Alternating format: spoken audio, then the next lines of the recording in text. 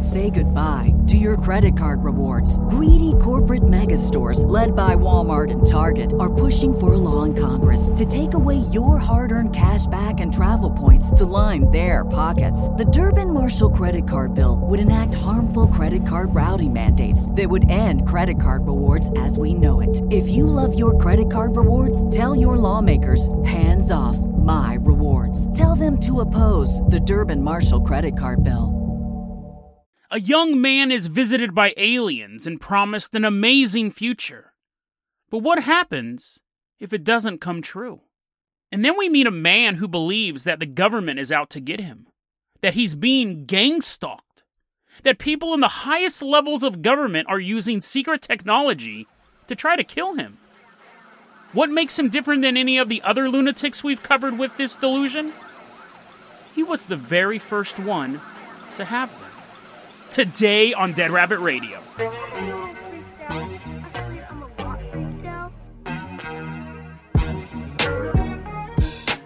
Hey everyone, welcome back to another episode of Dead Rabbit Radio. I'm your host, Jason Carpenter. I'm having a great day. I hope you guys are having a great day too. We got a lot of cool stuff to cover today. So first off, let's give a shout out to our newest Patreon supporter. Rolling into Dead Rabbit Command right now in a little blanket rolling around. It's Colin A. Raymond. Everyone give a round of applause to Colin A. Raymond. Thank you so much for supporting the show. You can go ahead and stand up now. You can stand up. Colin, you're going to be our captain, our pilot this episode. If you guys can't support the Patreon, that's fine too. Just help spread the word about the show. Really, really helps out a lot. Colin, I'm going to go ahead and toss you the keys to the Dead Rabbit dirigible. We're going to leave behind Dead Rabbit Command. We're going to take a nice aerial journey from DRC. You didn't know there was an acronym for it? We are headed out to Cook Inlet, Alaska. Colin is flying us through the friendly skies towards the north. Unless you live in Alaska, then it's already around the corner and you're going to meet us there. In September of 1976, in Cook Inlet, Alaska, there was a young boy sitting at home. Doo-doo, doo-doo, doo-doo, doo-doo, doo. He's whistling to himself. Wait, never mind. I looked a sentence down on my notes. In Cook Inlet, in September 1976, in Cook Inlet, Alaska, there's a young boy. Is totally different than him sitting in his room whistling. He was walking out of a semi-solid bog. I don't know what that is. It does not explain why he's there. It would have made far more sense if he was whistling in his bedroom. I don't know what a semi-solid bog is. I'm assuming it's just a swamp that you don't immediately sink in. Anyways, that exists in Alaska. Listen, if you guys don't buy the fact that that's a real thing, the rest of the story is even more fantabulous. Walking out of a semi-solid bog is David E. Kaywood. He's a 13-year-old boy. He's walking out of this thing that may or may not exist in Alaska. Anyways, or what he was doing there, I don't know. He was burying a couple bodies. He's like, not only will no one find you for 500 years, but when they do, you'll be perfectly preserved. I love my evidence to be long-lasting and never decaying. David E. Kaywood is walking out of the semi-solid bog, and he sees 2 UFOs hovering over the area. You thought the whole story was just going to be about how weird bogs are. No. He sees 2 UFOs hovering over the area, and he's like, golly, look at them UFOs. I wonder if they saw me murder those people. And then a blue beam of light flashes down from one of the UFOs. And then a man walks out of the beam. And David is looking at this man, and the man's walking out of the beam. It's David as an adult. David sees himself as an adult walking out of the beam. A much older, much more muscular David. This dude's been hitting the gym, been in the space gym. Those anti-gravity weights are all the rage in space. Even though they're anti-gravity, they're super easy to lift up. Aliens are like, look at how strong I am. Adult David walks up to little David, and he looks over the bog, and he's like, they'll never find those bodies. I'm from the future to let you know. Your crimes will be undiscovered. And then, actually, what he actually said was, don't be afraid, little David. And he began to talk to little David. He started to tell him a little bit about the future, because it's not a clone. This is David E. Kaywood from the future. He tells little David that soon he will, quote, be involved in the greatest adventure of his life. He says, someday you're going to help many, many people. One day when the time is right, You will wake up, little David. You will see the world clearly for the first time. I just want you to know that you are loved. You are loved by many, many people. And with that, Big David turns around, walks back under the beam of light, teleports aboard. UFOs leave the area. David E. Kaywood went on to write a book called Alien Alley, where he talks about his experiences. And this was just the beginning. He starts getting beamed aboard ships regularly. He's like walking home from school. He's like, oh man, I hope a ship beams me aboard. My legs are tired. And sure enough, UFO beams aboard. He goes through the normal rigmarole that we see with abductees, but he doesn't like the term abductee. He prefers the term experiencer, because he sees it as totally consensual that he's getting kidnapped by these aliens. So he writes this book called Alien Alley about his experiences. And like I said, it's the normal stuff. He's meeting Greys. He has a hybrid child named Shannon. This little girl, Shannon, somewhere up in the space. That's a deadbeat dad for you, right? You have a baby and you're like, oh, I'll take custody of it every ninth lifetime. You just fly around in space for a while. This is an interesting story. It's super run-of-the-mill, right? Nothing, I mean, I guess he did meet a future version of himself. That we don't normally see that in abductee or experiencer stories. But overall, it's just kind of, he's visiting gray aliens, have the hybrid child stuff. It's pretty basic. The reason why I wanted to cover this was for a couple of reasons. One, there's this weird thing. We see people who have abduction experiences do this. A lot of times they'll draw pictures of themselves in the UFO. If David E. Kaywood is listening to this, he knows exactly what I'm getting to. He's like, really? That's what you're going to focus in on? He draws pictures of himself aboard these UFOs. There's a lot of these pictures, and they're like drawn with crayons. Apparently I can't say that word correctly, because the other day I told someone there was a box of crowns in the corner, and they're like, what are you talking about? Crayons. They're like a little kid coloring. Now, I'm a terrible artist, so I'm not gonna art shame anyone. I can't draw nothing, but even though I can't draw anything, I would not use crayons to draw, because it makes it look like a kid's drawing. So if I'm going to be like, officer, you won't believe what happened, and I got abducted by aliens, and here's a drawing, and it's like a picture. It's like a picture of a couple stick people, but it's done with like crayons. It automatically makes it look childlike. I'd get a pencil or something like that. So I will art shame you for that. Secondly, the drawings are hilarious, because it's always like a picture of a gray alien, how you would imagine a gray alien to be, like skinny little arms, big head. He draws a picture of his daughter with a kind of a busted up looking head, because she is half alien. She's not going to win any beauty pageants, right? And then she's got like little alien arms. He draws himself super detailed. He draws himself super detailed, huge muscular body. There's one drawing where he's naked, and it's just his bubble butt. Like there's a bunch of gray aliens standing around naked David E. Kaywood with like this perfectly sculpted giant bubble butt on him. Like everything, like there's alien control panels in the background, out of this world technology that scientists would love to see. He's like just drawing little dots. I don't know what that looked like. But check out my abs. Check out my calves. It's hilarious. I love it. Thank you, David E. Kaywood. That was so great. He draws himself in such great detail. The other reason why I wanted to cover this story, because I can't really just keep talking about drawings on podcasts. The other reason why I wanted to cover this story is you don't know who David E. Kaywood is. Some of you guys may know who he is. I had no idea who he was until I saw this story. And I found the story on thinkaboutitdocs.com, which catalogs every UFO sighting. I mean, it is a great resource. Thinkaboutitdocs.com is one of the best ongoing resources we found on the show. If you're a fan of UFOs, check out that website. It's phenomenal.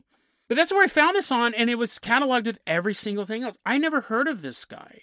Now, I'm not saying that I'm the end-all, be-all of all paranormal UFO knowledge, because I'm not. I'm learning stuff. The stuff I cover on the show, I'm really hearing most of it for the first time. But not everyone gets a message that they're going to be great, that they're going to change the world, that he's going to help all of these people. In the end of the day, I'm sure he's a lovely dude, right? I'm sure, according to his drawings, he's quite handsome. But I'm sure personality-wise, I'm sure he's a pretty nice guy. I'm sure he's pretty chill. But what if a future you showed up and told you you're going to go on this greatest adventure, and I don't want to feel like I'm knocking the guy, because I'm not, but the future you comes back and tells you you're going to go on the greatest adventure, and you publish a book. which anyone can do that. Amazon self-publishing, I actually recommend, if you're a writer, just publish your own book. It's very, very easy. You can do that. And that's cool. I'm not knocking being a published author, but is that really the greatest adventure of your life? I don't know, man. And being told think about the disappointment you would have if the future you told you you're going to do all this great stuff, and in the end, you publish a book, it sells a couple copies, gets covered on a podcast, and that's kind of it. That's what I think is interesting. Maybe the greatest adventure is still ahead of him. I think he's around my age, honestly. This story took place... Well, he was 13... I can figure this out. He was 13 in 1976, so he's 13 years older than me. He would be 57. So he still has a long life ahead of him, but he's still waiting to wake up. He's still waiting for everything to make sense. Or has that already happened?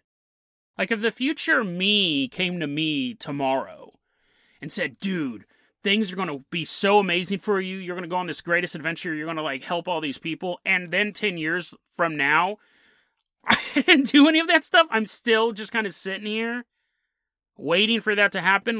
Did he lie to him? Was he hyping it up? Was it not the greatest adventure? It was just an okay adventure. How would that affect your psyche? It would be one thing. See, here's the thing. It would be one thing if Shirley MacLaine was a little girl walking around a semi-solid bog. An adult Shirley MacLaine showed up and goes, you're going to revolutionize reincarnation beliefs for Americans for the 80s. Because she's a huge figure in that. You're going to have this huge career. Someone that we can look back on and go, whoa, that was transformative for her. So that would make sense. We would see that transformative journey. With David E. Kaywood, I'm sure he's a great dude. But has that will it happen? Has it already happened and it wasn't as big as he thought? How disappointing it would have been to have your future self come out of a UFO, tell you something great was going to happen, and in the end, it was just okay. Or does it mean that, again, maybe something great was going to happen, but he took a misstep? I don't know. Because publishing a book, that's cool. I don't want this to come across that I'm knocking the dude. Publishing a book is good, but that's not the greatest adventure of your life. So, I don't know. It's weird. You're Jason, I think you're focused. I think you're focused more on what the guy said versus the fact that you said he met his future self. He's friends with a bunch of aliens. He has a hybrid daughter. All this other stuff. It's because I research that stuff all the time. That might be it, actually, now that I think about it. To me, that seems very banal. Which should show that I'm getting a little jaded. That someone could be like, dude, I have a hybrid child in Alpha Centauri. And I'm like, whoop-de-doo. Who cares about that? David E. Kaywood has a hybrid child. I'm all walking away. They're like, don't you want to hear more? I'm like, no, I don't want to hear anything. Maybe I'm just getting jaded. David E. Kaywood, I hope you never skip a leg day. I hope you're still working out. And if you haven't had the greatest adventure of your life yet, I hope it is coming soon. That sounded a little menacing, Colin. Let's go ahead and toss you the keys to the Carpenter Copter. We are leaving behind Cook Inlet, Alaska. We are headed out to London. And Colin, go ahead and hit that time travel button. We're headed back to the early 1790s. Colin is flying us through the time vortex. It's London. It's the early 1790s. We're wearing our top hats and our nice little outfits. We're walking around. We're dressed to the nines. In London in the 1790s, there was a dude named James Tilley Matthews. He was a London tea broker. So he would buy tea and sell tea, apparently. All the research I do on UFOs, I wasn't bothered to look at what that is. I think it's like a stockbroker, but he just does tea. So he's like, sell that tea. I'm buying tea. And he has a bunch of tea. But he also wants to do something else. You can only have so much tea. He's trying to make sure that France and England don't go to war. Because there was a period of time, there's basically 1,000 years of world history where that was constantly happening. And it wasn't just him. There was a bunch of other people who didn't want to do it. But he didn't want them to go to war, so he goes to France. This guy, I'm making it sound like this guy just walking down the street yelling at people, sell tea, buy tea. He had money. He was influential. He's able to go to France and talk to people over there. He goes to France, and he's trying to talk to the leaders over there, being like, let's not have any more wars with England. We're doing this all the time. And while he's over there, he's making moves. He's having these meetings. It's a bad time to be in France because people's heads are starting to get chopped off. They're pulling leaders out of their residences, chopping their heads off. And James is visiting these people. James is going, oh, I'm going to go talk to this dude over here. And he sees a bunch of guys rush in, pull that dude out and chop his head off. He's like, I think that meeting's been postponed. I'll go talk to someone else. But he's a guy from England in France meeting with all these famous people. He's considered a double agent. So they arrest him and they're going to chop his head off. And he's absolutely terrified of getting his head chopped off. He's going crazy in his cell. Even back then, it's 1796 and the French government's looking at this guy and he's obviously insane. So they go, we're not going to chop his head off. Like, he's probably too insane to be a double agent. He's probably too insane to have been sent here by England to rile us up. They ship him back to London. Now, a normal person would have just disappeared in the history books at this point. They escaped getting their head chopped off in France. I'm going to keep a low profile and just kind of go on with my life. But James Tilly Matthews, after he's returned to London, begins to publicly accuse British government officials of trying to kill him. He is saying that there's this conspiracy against him. They're all after him.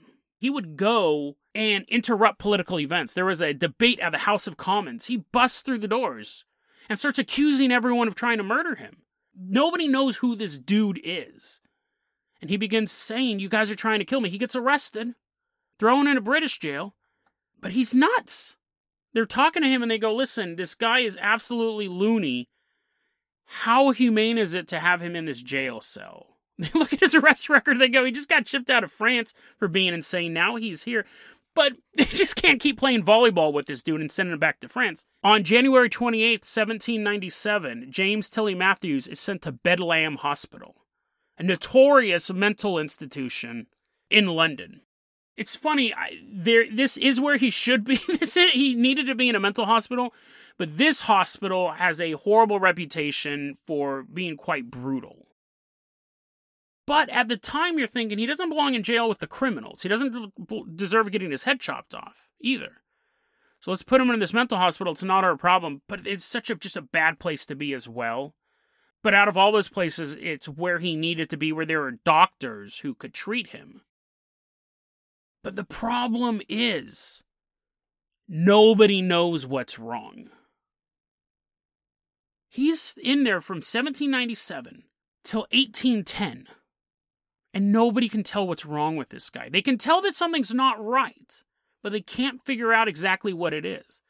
And you have a medical writer who worked at Bedlam Hospital. He's writing a book about James. The author's name is John Haslam. He's writing this book. He's interviewing James. He's taking in everything this guy is spitting out. He writes a book called Illustrations of Madness. And the point of the book is to say, is James Tilly Matthews actually insane? Because you have different levels of insanity. We keep using that word. It's kind of a catch-all thing. You have people with dementia, with delirium, who you can't even make sense of what they're talking about. That is like old-timey insaneness, frothing out the mouth. You have rabies, you have syphilis, you have some sort of disease that's rotted holes through your brain. Madness. You're catatonic. You're a stark, raving lunatic. James Tilly Matthews was not that. He would burst out in public and accuse people of trying to murder him, but then he could go about his business. He could make tea deals. He could live among the population. He could travel to France and try to negotiate with people. But he was saying things that people knew were not true. He wasn't a lunatic. So what is he? They keep saying he's insane because they can figure out something's wrong with him, but what is he? Illustrations of Madness is a book written in 1810 to determine, is James Tilly Matthews actually insane? What is going on here? This book goes over all of the beliefs that James Tilly Matthews had. To this day, Illustrations of Madness, not only is it a classic medical text, not only is it the very first full study of a single psychiatric patient, it is considered the very first description of paranoid schizophrenia. Nobody knew what paranoid schizophrenia was until 1810.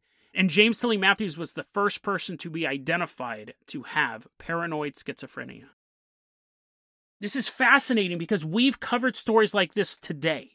When we're talking about gang stalking, when we're talking about these paranoid beliefs, Imagine being the first person to believe in these things. This is so interesting. James Tilly Matthews would be lucid most of the time. Like a lot of people who believe in gang stalking. They're not just speaking gibberish, but their beliefs are untrue. He believed there was a thing called the heirloom gang. Not like heirloom, like your grandma's giving you something. Air as in the sky, loom as something to weave with. And they used the heirloom to shoot rays out. Invisible beams that would attack people. Now we have that, dude, that is so, because people talk about that today with 5G. People talk about that now with shedding stuff from the COVID vaccine, like invisible things floating around you. It used to be the Cold War weapons. It used to be the Russians were beaming stuff into your teeth. Or U.S. satellites. But none of that existed back then. I don't even think vaccines existed back then. Taking known technology, the loom, very, very common thing, and associating a sci-fi element to it. It's not just a loom, it's an heirloom that's shooting beams out, that's giving you buzzes and pulses in your skin. Fascinating, because today when you talk to gang stalkers, we've covered tons of stories like this. They feel the beams and the pulses and the things behind their eyes, and they have to associate it with something. The man walking down the street with the dog, and when it barks, it's releasing some sort of infrared beam into his skull. The heirloom gang. It was a group of commoners, criminals, gang members, spies is what they were. When he was walking down the street, they would give each other signals, and he would realize they were gang stalking him. He said the heirloom had this thing, it would, quote, lobster crack him. It's a term he came up with. The feeling under his skin he called the lobster crack. And the heirloom gang would use this heirloom to make his blood stop flowing. It would also give him stomach issues and could inject fluids directly into his brain. So he's having these physiological, or maybe he's not, maybe the physiological things are made up as well, but he could simply be having a buzz, a pulse in him, and he creates this story behind it. He believed that there were heirlooms stationed all over London. And not only was he under attack, but government figures were also under attack. It's interesting when you look at the story of Kyle Odom, which most famously believed that he was, if I remember correctly, it's been a while since I read his manifesto, but he had been raped by reptilian aliens. And so he confronted one of the people who he thought was a reptilian alien. It was a local minister, and he shot him several times in the head with a handgun. The minister survived. He's actually a member of Senate now or something like that. State Senate, I think. But what gets lost in that story? That one's real. I haven't covered that on the show because it's so popular. But a detail that gets lost in that story was that Kyle Odom also believed President Obama was raped by reptilians. And he tried getting word to President Obama that we're in on this together. Like, you and me, bro, we can take down these reptilians. Same thing going here. James Tilly Matthew believes not only is he being targeted by the heirloom gang, but other politicians are as well. So it's not just him. He's part of a broader group of resistance fighters against this heirloom gang. So that is why he's trying to meet with politicians. He knows the truth. He can help them overcome the bad guys. Again, when someone's saying this, like nowadays when someone says, like when I can immediately read this and go, oh, that's just like Kyle Odom believing that with President Obama. Back then, people are like, what are you talking about? None of this is making any sense. This guy would easily be diagnosed today for having paranoid schizophrenia, but back then it had never been discovered yet. The heirloom gang was trying to take over the country, possibly the world. They had people all the way up the chain. They were attacking members of the military. They had already taken over parts of the military. This was an existential threat to the government, if not the world. He was locked in Bedlam until he died in 1815. So the book came out in 1810. He was there for another 5 years. But in 1814, 1 year before he died, all of the delusions went away. Stopped believing in the heirloom gang. Stopped believing all of this nonsense. He just decided to stay in Bedlam. He really had nowhere else to go at that point. Remember, he'd been locked up. He had been in and out of jail in France and in England, and then he'd been locked in Bedlam at this point for about 17 years. So he's like, I'm just going to stay here. I mean, he's just like, what, I'm done. I'll probably end up dying next year. They're like, how do you know that? He's like, it's just a hunch. He just stayed there. And around the same time, they were doing a competition. The government knew that Bedlam wasn't working out. They knew it was a really, really physically poorly designed mental institution. It looked super scary. It was super scary. They actually had a public competition to try to redesign Bedlam. And James Tilly Matthews won. I mean, he kind of knew the place inside and out. He'd been there for 17 years. He submitted a 46-page booklet of designs, and he won the contest, and they actually took some of those designs and used them to improve Bedlam. And while Haslam was writing his book about James Tilly Matthews was writing a book about Haslam and how Bedlam should be reformed. And after James Tilly Matthews died, because this book was a huge hit in the medical community. They had never seen anything like it.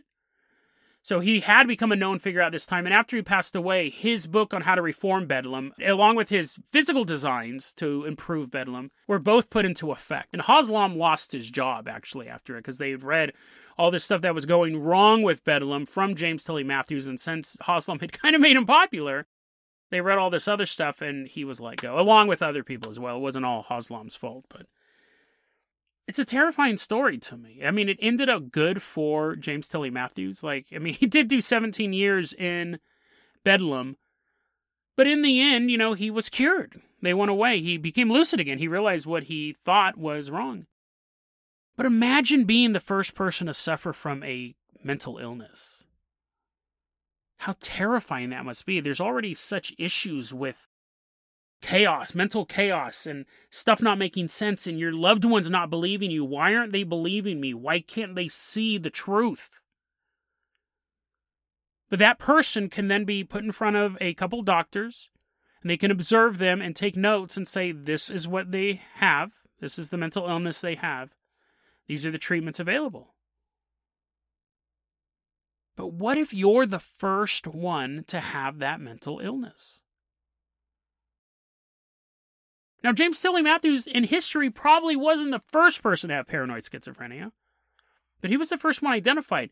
You had probably people in farm towns, in villages, come down with this, accuse the local mayor of trying to poison the water supply, thinking that the cows are following them and they have the evil eye installed, and a witch is trying to take over the town. And those people were probably considered cursed, probably killed, or just locked up, or exiled out of the village.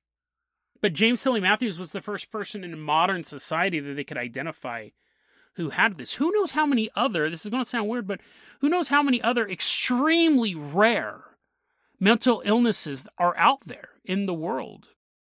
They pop up once every 100 years, once every 1,000 years. They're so rare. But you get stricken with one of these things, and you can't be treated for it. Your delusions are unrecognizable to any medical professional. They can't figure out what causes them. They can't figure out where they're coming from. They can't figure out how to treat it. All they can do is lock you up, keep you under observation, because they don't know how it progresses. They don't know if you're going to get violent. They don't know if you're going to hurt yourself or other people. You become a medical freak to be studied, examined, and even then they can't figure out what's wrong with you. Somebody always has to be the unfortunate first. Whether it's a physical illness like AIDS, doctors just stood around and they go, I don't know what's killing this young man. Or it's a mental disease, like paranoid schizophrenia. But who knows what else is out there? Who knows what other diseases are just waiting to be unlocked and unleashed on humanity? The world is resilient, and eventually they'll find a cure. But what happens if you're the first person to get it? You're the first person to be locked in an isolation ward as doctors stand around you furiously writing notes. We all think our lives will end up great. We all think we are important people. But what if your mark on world history is to be the first human struck down with a terrible, unknown disease?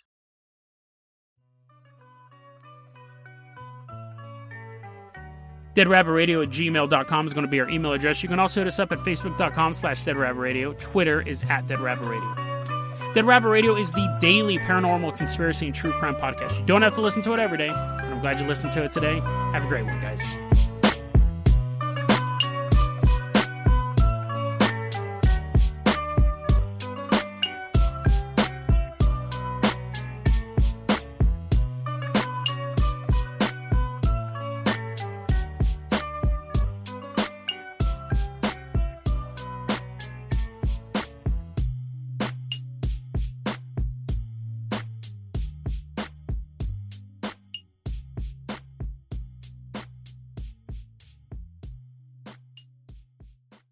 Say goodbye to your credit card rewards. Greedy corporate mega stores, led by Walmart and Target, are pushing for a law in Congress to take away your hard-earned cash back and travel points to line their pockets. The Durbin-Marshall credit card bill would enact harmful credit card routing mandates that would end credit card rewards as we know it. If you love your credit card rewards, tell your lawmakers, hands off my rewards. Tell them to oppose the Durbin-Marshall credit card bill.